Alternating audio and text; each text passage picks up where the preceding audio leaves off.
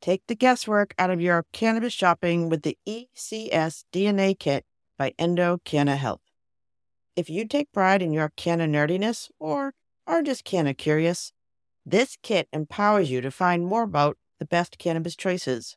Right now, you can save 25% off your DNA test at endodna.com using promo code POD25.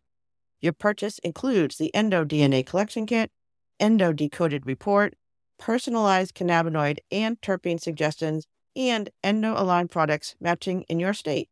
There will also be suggested dosage guidelines and optimum methods for inhalation or usage. Once you know your personal ECS data, you can shop Endo supplements tailored specifically for you.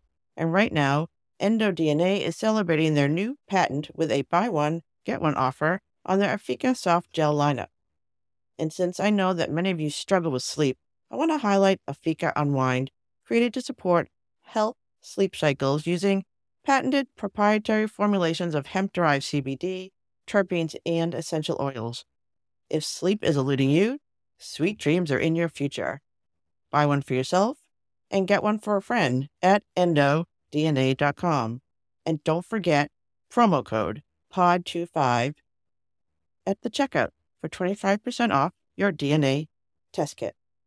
People would ask me what I do, and I said I make app control blocking furniture. And people would be like, oh, for like guns and alcohol? And I was like, no, for weed.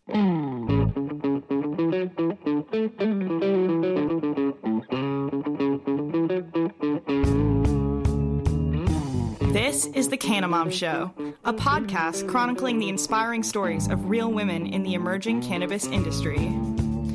Your host, Joyce Gerber, mom, lawyer, political activist, has been speaking with women from coast to coast and around the world who are leaders in the revolution of cannabis and caregiving, continuing on her mission to lift up the stories of the women creating the cannabis industry by sharing their canna stories with you.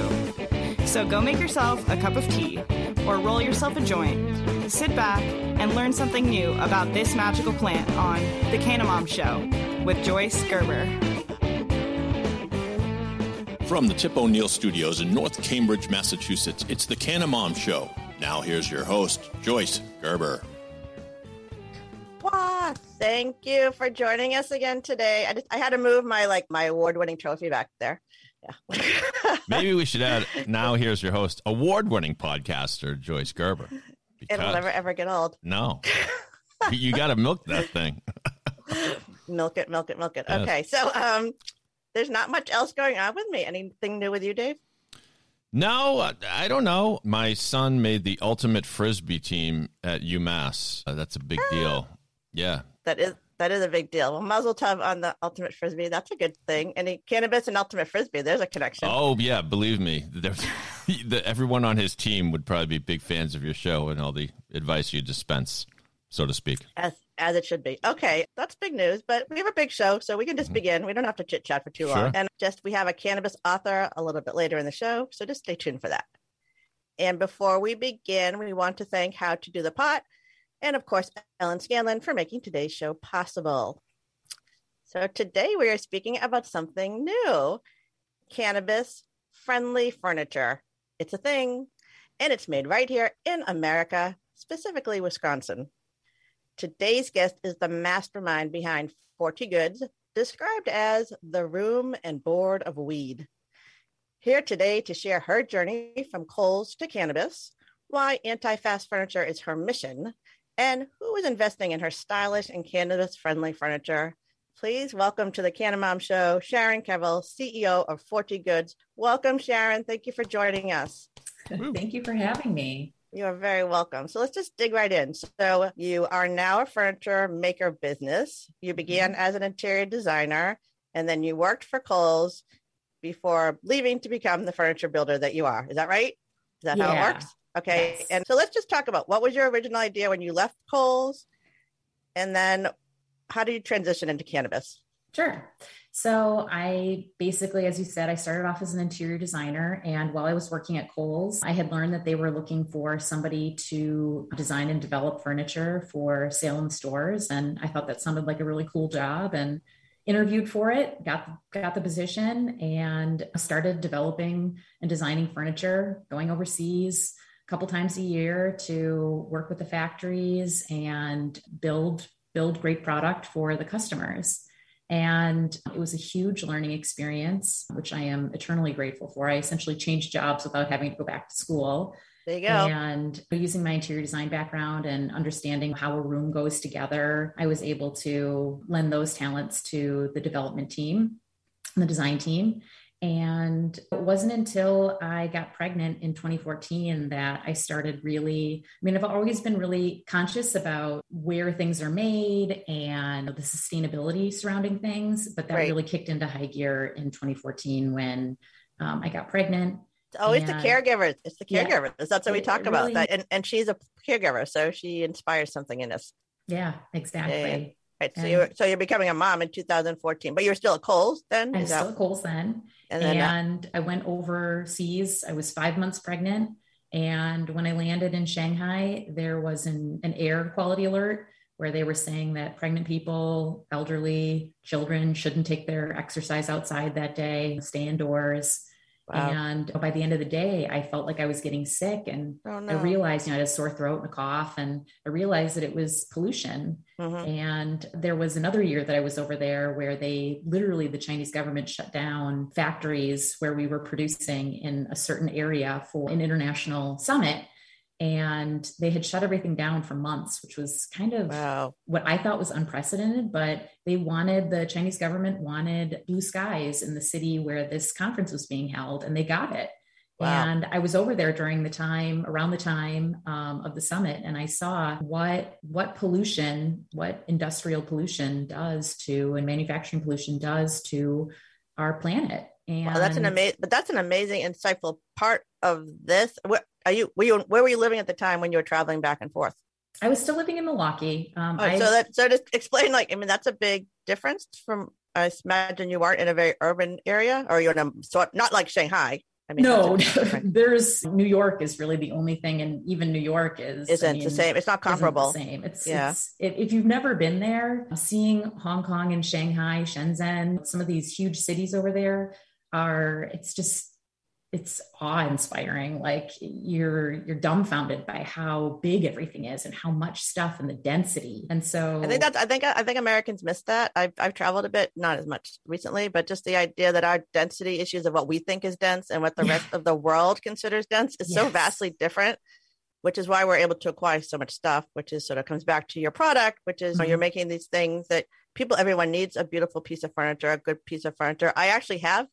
This is true. My furniture was my grandfather's. Yes. It's not that beautiful, but I've carried it around with me for years, and I have this weird sentimental value. And I literally just last week looked into getting it refinished because I never have done anything with it. Mm-hmm.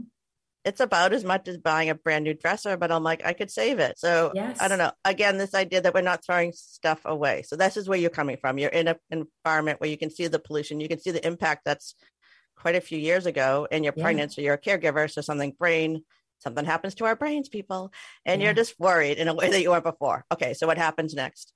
So I basically decided that I beyond the pollution, there were also things that I noticed with people in the factories. During that same trip when I was pregnant, we were walking through a factory and we got up to the area where they were finishing, and I asked for a respirator because I was pregnant, and they're spraying finishes over there that require a respirator. And they gave me the same kind of paper mask that we use now for COVID, like where you go to the doctor. I know enough about manufacturing that, and how to fit a respirator, that if you can smell anything inside of your respirator, it's either not fitted properly or your filters need to be changed.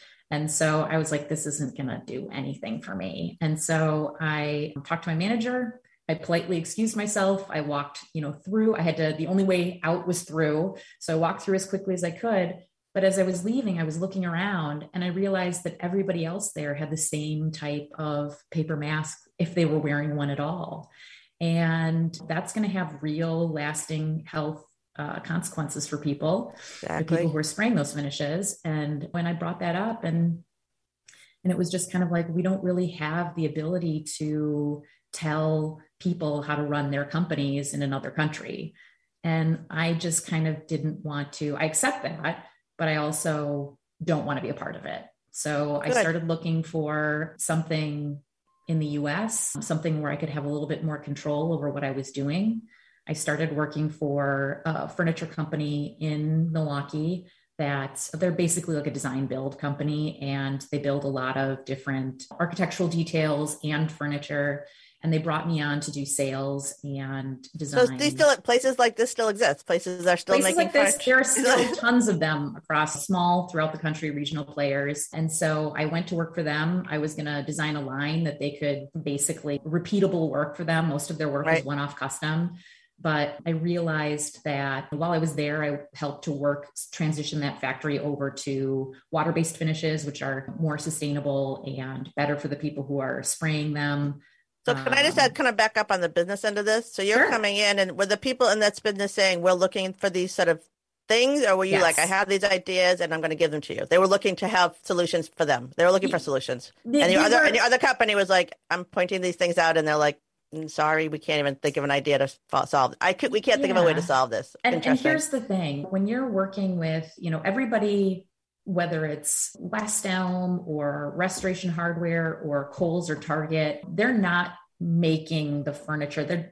They're designing it, but they don't own their factories over there. So they're contract manufacturing, and they're private labeling and they're importing them back into the US. Right. And so they can specify certain things, and companies like West Elm are doing things where they're specifying that they want sustainably harvested wood, and they're using a lot of water-based finishes. Like there are companies that are out there that are still kind of doing those things. They're still mass producing, they're still shipping over an ocean, and the companies that they're purchasing from might not be doing sustainable things for any other line that they're working on. Right. So just having that control and transparency over how your goods are being made and how they're getting to you and where they're coming from, it's exhausting, but it's important if you care about the environment, if you care about... So is that the anti-fast furniture? Is that sort of your philosophy? Can you sort of explain that to people, what that is exactly, and how if it's spreading and whatever, what's happening to it? Hopefully. Sure. So fast furniture is obviously when things are being made in bulk. They're being like fast fashion. Like fast fashion. Yep. Same thing. They just applied it to the furniture industry. Okay. Because the products are so big and everybody has them in their home, like everybody wears clothes. So anti-fast furniture is basically knowing your supply chain, knowing where your products are coming from, making sure that they're not being made using slave labor, using child labor, all of the things that most, if not all, large companies in the United States protect against. Those are the main things that they protect against. But it's also making sure that you're not using old forests, old growth trees to make your products, that you're using sustainably and responsibly managed wood products for it. Right. Or whatever you're using. It is not making things in hundreds or thousands. It's making things in smaller batches so that you're not sitting on a bunch of inventory that you don't need or that people don't want, and B, that you're not wasting those resources. Exactly. It's more humane. It seems like it's a more humane way for people to work, I would imagine, who are in those industries. It is. Yeah, it is. That's interesting. All right. So let's go back to you. So that's all about you. All right. So you're having this vision, you're thinking about this thing. So your company is 40 Goods. That's where we are now. But what happened in between sort of this epiphany of this idea and having a baby? And, did you go over it? Was your original idea to go into something that was cannabis? It wasn't, but I guess I've had a relationship with cannabis since my teenage years. Yeah, I like that. People say that all the time. Like my story is backwards. I had an epiphany and realized everything I knew about cannabis was wrong and could have used it so much when I was a young mom. So yeah, I like people who've had a lifelong relationship because it literally means you're healthier. I mean, now that I understand what cannabis is, you were able to balance your body. You were listening, whatever, all the things that we were not listening to, all the people who I thought were stoners and going to go nowhere in life. Yeah. Apparently you were much healthier. So yes. Well, I mean, I'm not gonna lie, that's kind of where it started in high school, but it definitely has evolved since then. And I did. And you were traveling overseas. Actually, that's a fun question. So were you a cannabis consumer when you were working for Kohl's? I was, but and you traveled overseas a lot. I did, but I did not ever bring anything over. I mean, there's one thing that I've learned, and that is do not mess with foreign governments.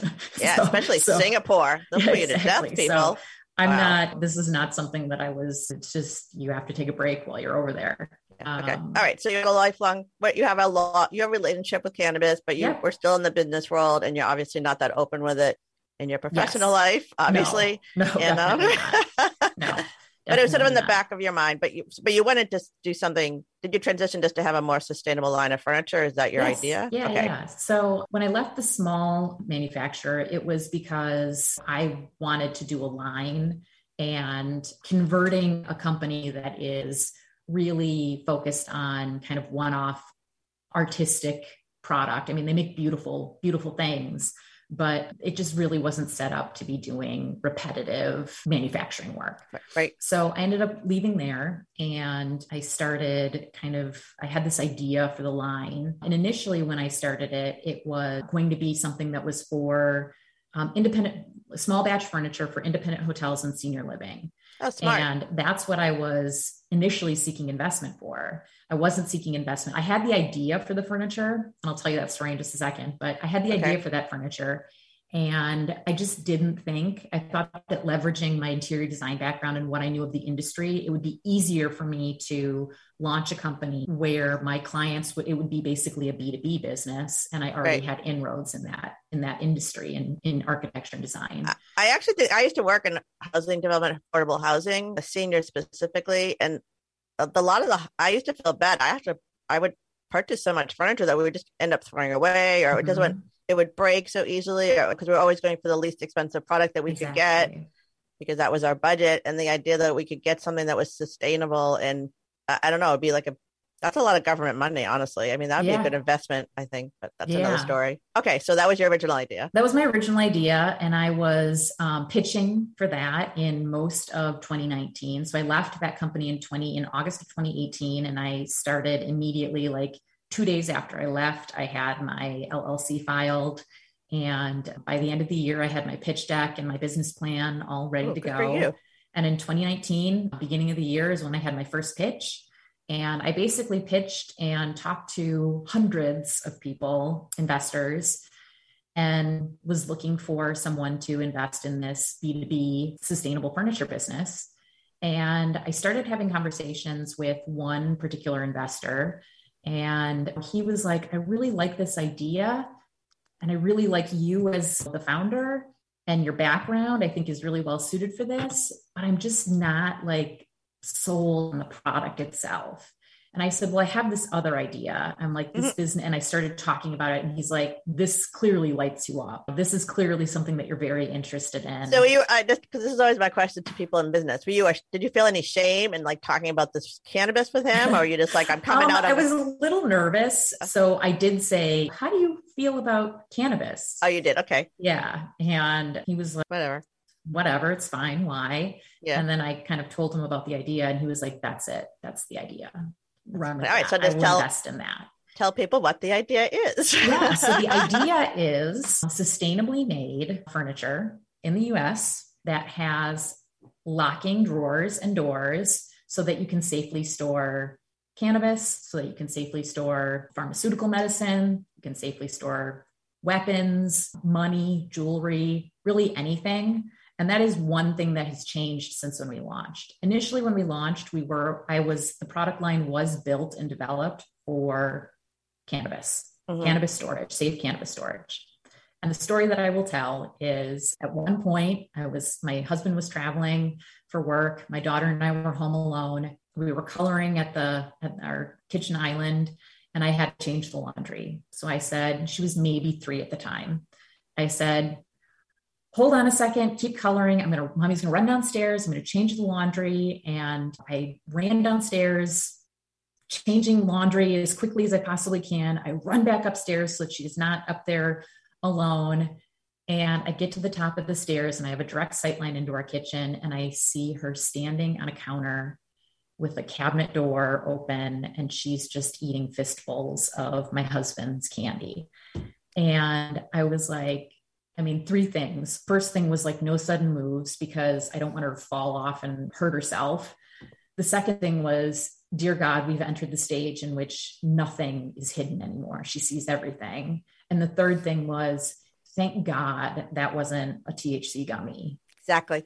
If she had been eating fistfuls of, not that we would have kept them like that, but I mean, it just like, it was a scary day for me. You can never trust your children, people. That's just the thing. Everyone's like, I trust my kids. I'm like, no, you did not trust them.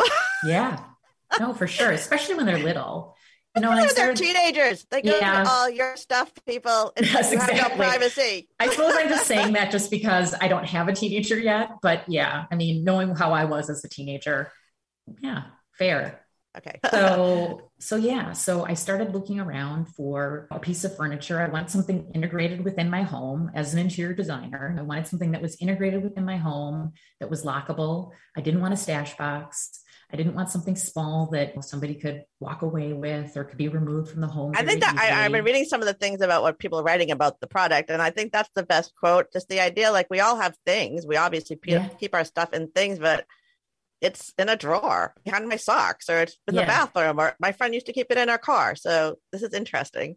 Yeah. Okay. I mean, when we were kind of doing the initial branding and kind of like looking through, okay, you know, our brand positioning, who's our competition? And it's like, for a lot of people, our competition is a shoebox on a dusty shelf in the back of somebody's closet. And they're all like places that are like up and hidden away from.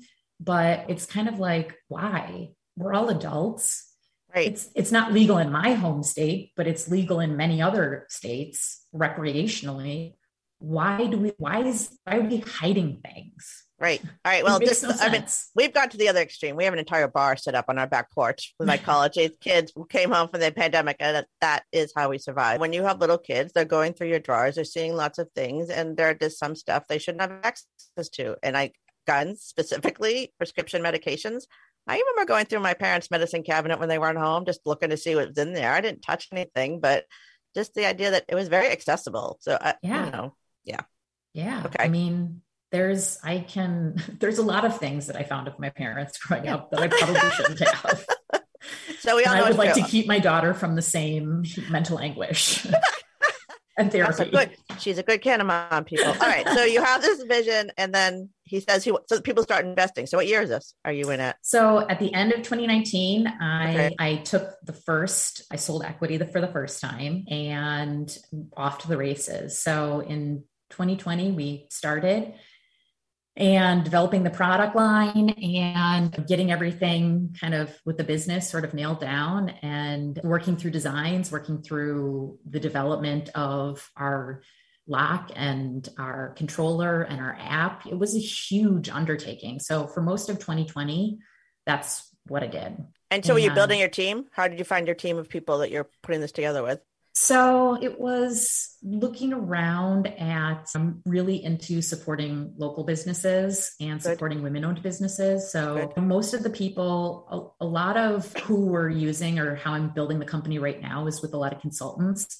Okay. So I'm hiring a lot of women-owned businesses and trying to build this industry. We're building a network, and this idea that I keep saying on the show, this is a very specialized industry. And I know you're in furniture, and I'll come back to later about the other issues you've been having with banking and how you got to sort of get around that. Yeah. We're all kind of going through. But again, this should be a women-run industry. We're helping each other. We're building it new and different. That's what I hope, please. You know what I mean? But it is about capital. So we have to use our resources really efficiently. And I think that's what you're saying you're doing. You're trying to help other women. Yeah. Building this together, and you're putting it. So can we go back to the name? 40 Good. Sure. Can you explain why you chose that name and what it means? And So I did a ton of research into names and how I landed. I mean, it was like days and days of research, and I was looking for something. It's a women-owned company. Eventually we will own our own manufacturing. So I wanted to have something that was strong, that talked about longevity, that talked about like the strength and security of the furniture. And so fortis is a Latin word that forti is the root of like fortitude, fortify. And so I thought 40 seemed like a good start. And I also turned 40 that year. Oh, that was a sign. I'm into signs. So I was like, all right, it's a sign. That's it. We're done. Strength and persistence. That's awesome. All right. I want to talk about the pandemic on your business, but I got to take a little break. So we will be back with my guest, Sharon Kevil, CEO of 40 Goods Strong, after we speak with Lauren Wilson about cannabis, cooking, and science. But first, I want to thank today's sponsor, How to Do the Pot, a podcast, but so much more. Are you looking for answers to your cannabis questions like, can cannabis help me sleep? How do I use pot for sex? Can I grow my own weed at home? What is the best strain for me? We all know this industry is confusing and it can feel hard to find a place to start. All those questions you've been secretly Googling about cannabis? I found a place for you to start and get your answers. How to Do the Pot is a tightly edited weekly podcast that demystifies cannabis for women through fun, narrative storytelling, and informed recommendations and advice. Hosted by Ellen Scanlon, How to Do the Pot produce I'm like spitting all my words. How to Do the Pot product recommendations include some of the women-run businesses we've spoken to over the past few years. And I love working with these other women in the industry. And I am especially happy to be working with another woman-focused podcast. How to Do the Pot is available wherever you listen. You can find out more at dothepot.com. And that's also where you can sign up for their very popular newsletter. Plus, they are on all the socials at Do the Pot. I definitely recommend the podcast and hope you'll give her a listen and find out all the answers you've been Googling. How to do. All right. Before we get to Sharon, we have a special extra guest. We haven't had an extra special guest in a while, so this is good. Lauren Wilson is joining us today. She is a writer and a chef who loves cannabis. She's here today to share a little bit about the science of cannabis cooking and why she knows it is so important for our health and wellness. Cannabis is not a belief system, people. It's a science. So, Lauren, welcome. Thank you for joining us today. Thanks so much for having me. Pleasure to be here. Welcome. So, cannabis and cooking and science, it's all kind of mixed up together. I don't know. Can you give sort of and wellness? Can you just give a 5-minute explanation of why that's so important and true and why it really is not a belief system? I'm just like, people tell me they don't believe in cannabis.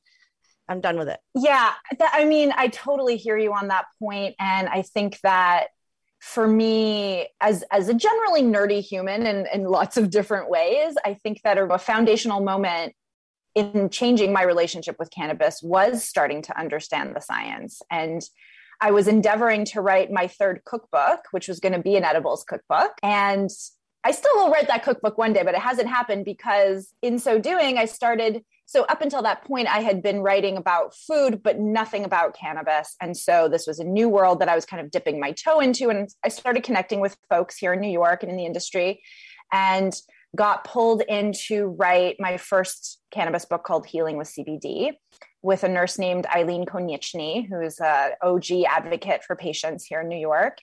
And it was kind of a crash course in cannabis science, really. I mean, she was the medical brain, I was the writer brain, but I had to learn like cannabis 101 science, the endocannabinoid system, how it works, the receptors, everything. It just it was mind blowing to me to get a peek into understanding how and why this plant works. And I think that when people say they don't believe in cannabis, the science is there. I mean, the science is still, relatively speaking, in early days, but, there have been tens of thousands of studies now done looking at, THC, CBD, more and more coming online every day. And so, yes, I think that you can, to anyone who says they don't believe in cannabis, you can definitively open their mind with even just a little bit of information, just even knowing that there's something called the endocannabinoid system in our body. Yeah, so Dr. Bonnie Goldstein has her book about cannabis, and that is the first thing she says. If someone asked her, she says, do you know what the endocannabinoid system is? If they say no, she's basically like, you don't have a right to an opinion yet, but please go learn what that is and come back and we can talk about this. So cannabis and cooking, I've heard. Again, I'm not a cook. I do have the ardent decarboxylator, which I should be able to use, but I'm embarrassed to say I've never have. And I've gone to 2 trainings, and I know Chanel personally, but whatever, that's another story. But I think cannabis and cooking, I keep hearing chefs talk about this, helping their friends with cancer specifically to sort of, not sort of an extreme, but to go through that process of the radiation and the chemotherapy, but do it in a way that doesn't make them so violently ill. They're able to still stay in their bodies without feeling sick. So that's part of the cannabis and science. So I don't know if you can talk to why you think it's so important about cooking with it and what do you think is so powerful. And I don't really have time for a first introduction, but just sort of your overview of how you explain it and then people can look up more on your website. Sure. So I think that So I like to think about cannabis, hemp cannabis, kind of that family of plants as one tool in a toolkit for holistic living. And I think another important tool in a toolkit for holistic, healthy living is diet. So you can put those two things together in a really lovely way. And I tend to make all my own CBD oils at home. I buy hemp flower, make CBD oil, and then you can use that in any number of ways. I think that if you want to use cannabinoids in your toolkit in any capacity, adding it to your food is a really lovely way to do it. And it can be quite easy to do as well. There are tons of edible products out there. I mean, you folks know gummies, cookies, all the things. And those are great, yummy treats sometimes. But, if you want to make something healthy, that's probably going to be something you have to do at home. And that's a very interesting point. Because there are so many edibles out there, but they are all sweets, almost I can't think of any place in Massachusetts that I can get something that's not as sweet, except for people who I know who are making these infused meals, which I've actually never done yet. So this idea that we are really learning that's interesting. No one really talks about that, the edible end of the spectrum is not unsavory. It's not, there are some savory products out there, but even then, I mean, and not to I'm not trying to bash processed foods entirely, but they're all mostly highly processed foods. And so if you want to engage with edible cannabis on the regular, you can't constantly be eating gummies and chocolates and all that stuff. So that's where I think the value of cooking with cannabis comes in. That's a good point. All right. I have to think of, okay, I'm going to try. And I'm going to be growing again this year. I grew last year, and I know you can use every part of the plant and do things. So this would be inspiring, like maybe teas, or, I mean, what would you think first? Like somebody who really doesn't like to cook, but wants to engage in the cannabis, like adding it to my daily diet or adding to a daily diet. What would you think is the easiest way to start? Well, one way that I think, I don't think a lot of people talk about or know, but you can consume the raw leaves of the plant. And so are you familiar with like acidic cannabinoids? Sort of. Okay.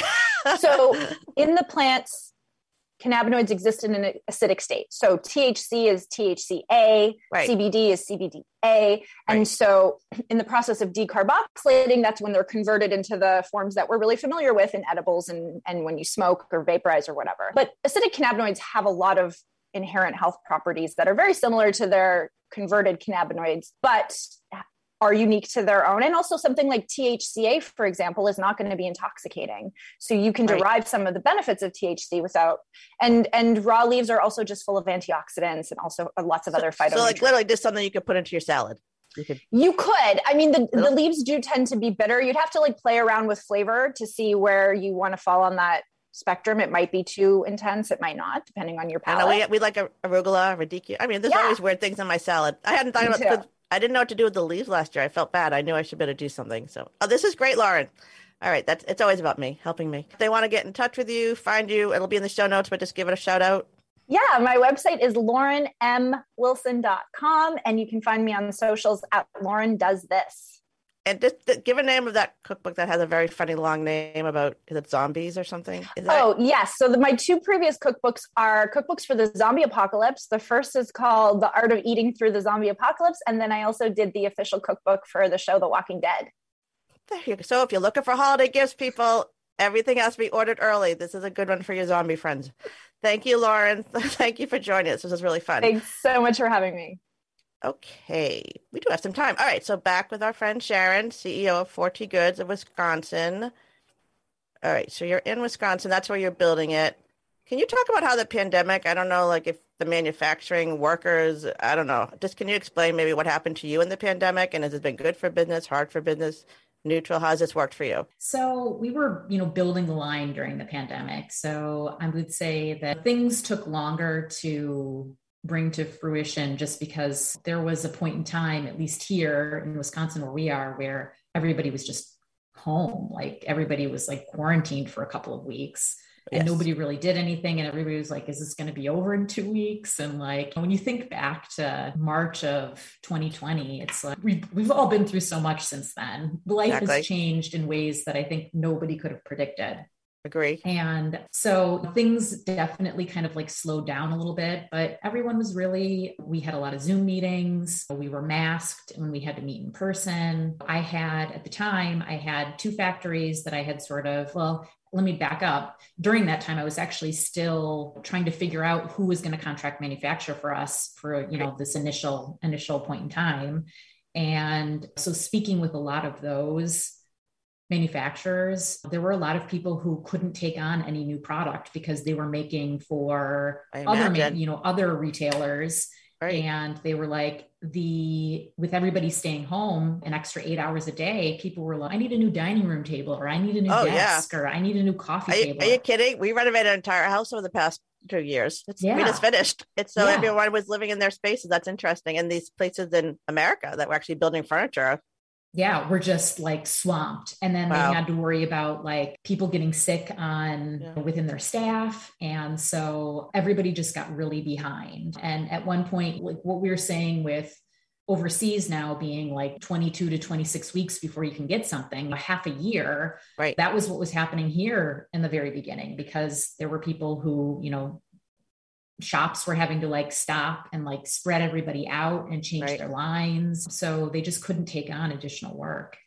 And but during this time, you're still moving forward. Was there ever a thought of you weren't going to go forward with it, or you just feel like we're going? No, there wasn't. I mean, people are always going to need furniture for their homes. And I do think that there is a market for lockable furniture. I mean, there is a market for lockable furniture. There is. Yes. And cannabis specifically, as legalization is rolling out across the country, slowly but surely, you hear more stories about people accidentally ingesting and children accidentally ingesting. And that's going to continue to be a problem. And I don't really believe that more plastic packaging is the answer to that.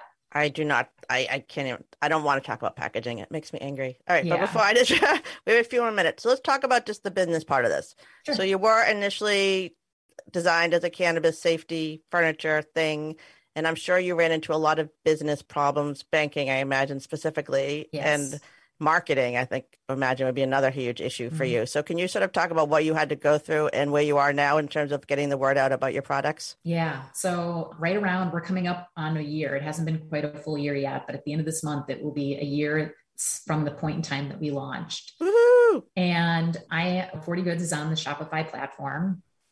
And I initially signed up. Our legal team thought we're not going to have any issues. They were looking at it. My attorney has cannabis law experience. And she was kind of looking at things, and she was like, I just don't think there really isn't any furniture out there that's specific to this and the way in which you're doing it. And you're basically like a gun safe. Guns and ammunition are regulated, and there's restrictions around advertising and all that stuff. And you can still sell a gun safe online without the same issues, because you're not promoting owning guns, you're promoting safe storage.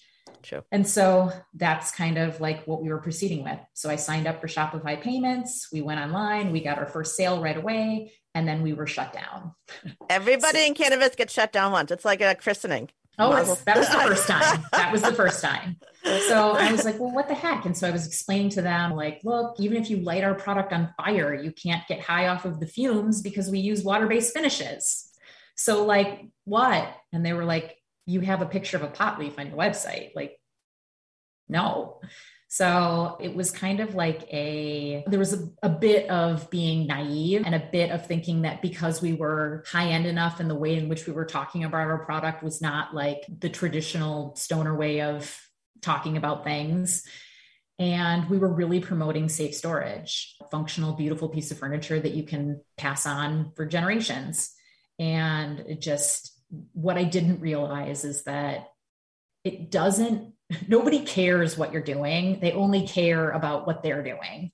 And so Shopify is like, why would we jeopardize all of what we have for your business? We're not going to do that. I'm like, yeah, fair. So I disagree with it, but fair. So we went and we looked through a bunch of other payment processors. We signed on to a second one that was not high risk yet. And 3 days before Black Friday, they shut us down. So we got signed up we were signed up. It took us a month to get the next one. We got up like a couple days, like a week before Black Friday. And we were like, oh, finally, we're going to be able to take advantage of like Black Friday. And we got our second sale and they shut us down. And then you're in holiday madness. And so banks it was hard to get anybody to respond to us. And so we filled out a bunch of applications and just flooded them all out. And we're like, whoever comes back first is who we're going to take. And then I got the first one back and they wanted like almost 5%, processing fee, which is kind of a killer. And I was like, well, okay, we're not going to take the first one. So then we got a couple back that were like, all right, these are our rates. And they were much more reasonable. And they also thought it was insane that we were having to be on high risk payment processing, but we signed on. I ended up getting 2. So I have one that I use and one that's a backup. And we got approved and our payment processing was turned on January 6th. So from a few days before Black Friday until January 6th. So that kind of ruined our sales. We had 2 sales in 2020 for that reason. It's unfortunate. Payment processing people, I can do an entire season on payment processing. Oh my gosh. It's ridiculous. And so January 6th, so did you have a bank though? Yes. And I have a local bank, which I will not name. No, it's fine. Because that's fine. I reached out to them after all this happened and I was like, and she's like, well, and that's the nice thing about it is because they are a bank, a small local bank. And so I reached out to them and I was like, hey, here's what's happening. And I'm like, I'm not selling anything that touches the plant. I don't know why this is going to affect you, but it may. And they were like, you know what? We're okay with it. Keep going. But if it becomes a problem, know that we'll have to figure something out. Exactly. Okay. And so they weren't going to freeze my assets, but they might have kicked me off if we had more issues. Okay. Thankfully, we did not. But January 6th, this seems like a fortuitous day. January 6th, the morning of, our payment processing is turned on. And I was like, yes. And so thrilled. And then at lunch, I'm like eating my sandwich and feeling sick, watching basically everything happening at the Capitol. And I'm like, what, is this the end of the United States? Are we just while it's happening, you're like, what's going on? I finally got a payment processor. I'm probably going to make money like a real American. And now this, yes, I'm going to upset. Exactly. So it's being a business owner. They always say it's the highest highs and the lowest lows. And sometimes that happens within a few hours. So we made it through the 6th and we're moving along. That's so funny. Yeah, that was kind of the end of our payment processing, but then we had issues with advertising. We were not able to advertise. So getting the word out on podcasts, getting the word out on social media organically is kind of the way that we were going. And we were going to start building up our email list because email was really the only kind of way to move forward. And then I started paying attention to what people were saying, what the feedback was.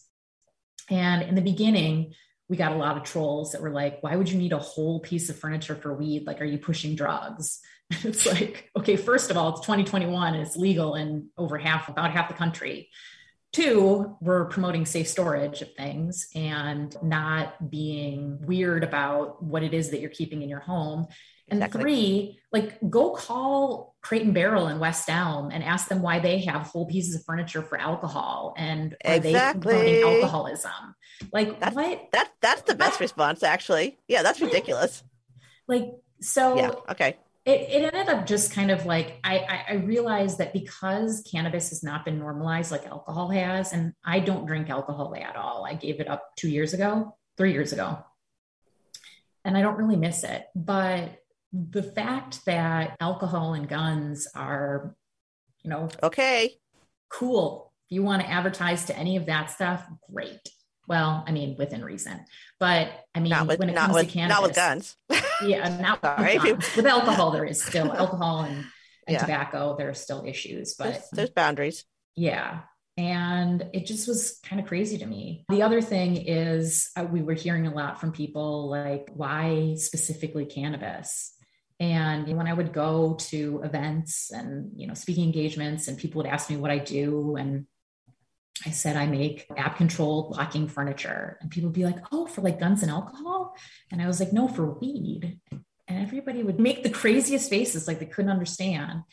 They're not in our world. They're like, what else do you like one more thing we have to lock up. Yeah, exactly. And so I just kind of started to realize that like, if you can't beat them, join them. And, that's a good idea. like there's lots of things. And if the whole thing started with my daughter on a counter, stuffing her face full of candy and us worrying about like safely storing other things in our home. And the goal is safe storage. Well, guns kill a lot more people through accidental discharge than weed ever has. Well, so weed doesn't really kill people, but that's another discussion. But this idea, so you're out there. So you're having, just like, I mean, I would say across the board in cannabis, that's why the podcast is actually working for other cannabis industry people, because I can talk about their business. It's a marketing tool at some level, and it's very, very, very difficult to market this. And which is actually, I think, well, you've had a different solution. So what happened? So what were you doing next? Were you trying to change things, or like how people saw you? Yeah. So we ended up switching our branding. So it's basically the same thing. We changed out some of our puns. Instead of it being a new high in furniture design, we're now safe and stylish locking furniture for the modern home. And we changed out that beautiful pot leaf that we bought the photography on. We changed that out to a houseplant. So it's like, we just made some like little tweaks. We changed our cartridge block to our cart block, and cart isn't a word, that the same issues. Our pre-roll block is now a fluted block. Our jars, our flower jars are now just jars, large jars and small jars. You're almost too specific. Yeah, exactly. That's so funny. So what's the reaction you're getting? What's going on with it? It's really pretty French. Like sometimes I describe stuff, but we're starting to run out of time. But just, what's the reaction in the, room and board aesthetic thing? Yeah. How do you feel about that? Yeah. I mean, it's been a great response. People are loving the accessories. Our biggest seller is our cartridge block in terms of our accessories, because if anybody who's used a cartridge before and has like left it in a drawer or has had it fall over and then get clogged or leak, or like, everything is so expensive. The legal market is expensive. Happy for it, but it's expensive. So I want to make sure that anything that I'm purchasing legally is going to last me, that I'm going to get what I paid for out of it. Exactly. And so our cartridge block is sort of our number one. And then from there, I would say that our coffee tables are our highest sellers. And I think that's because there's power that controls the locks, but everything is like a battery, not unlike your cell phone. So it's infinitely rechargeable. You're not putting in like AAA batteries. Nice. You plug it in, you can plug it into a wall. We send you a cord and plug, you can plug it into the wall, or you can plug it into a backup battery, much like you do with your cell phone, and recharge it. And the charge lasts for, depending on how long you're in it, anywhere from 2 weeks to a month and a half before you need to recharge it. And so I think that having something that's in the room that doesn't require it to be plugged in, like a coffee table that usually floats out in the middle of a room, is sort of the use that people are finding really beneficial. That's nice. All right. So that's a lot. All right. So if they want to find you, if they're looking, people out there, again, it's made right here in America. We're changing everything. We're business models. We're talking about how cannabis business can look different than other businesses, and women supporting women and building furniture that lasts for generations and not just for like a season. So how do they find you, and where can they find your products and all that stuff? Sure. So on social media, we're pretty much at 40 Goods across the board, and that's FORTIGOODS. And then you can find us on our website, which is www.40goods.com. Excellent. So fun. Thank you, Sharon. And thank you, Lauren, for joining us today. This is good. This is a fun conversation. And that is another show. So for my guest and my Cannabro, David Diaz, the award-winning producer of the Canamom Show. Yeah, you remembered this time. Thank you. It's in my brain now. And our show team, Catherine and Hayden, I want to thank you for taking the time to listen to the Canamom Show, where we are talking about caring for and giving voice to women in the emerging cannabis industry, one canna story at a time. Thank you for following, and thank you for subscribing and sharing all the amazing canna stories of the women building this new industry, so together we can crush that stigma around cannabis and caregiving. I am your host, Joyce Gerber. This is the Canamom Show, and we are a production of Pod 617, the Boston Podcast Network.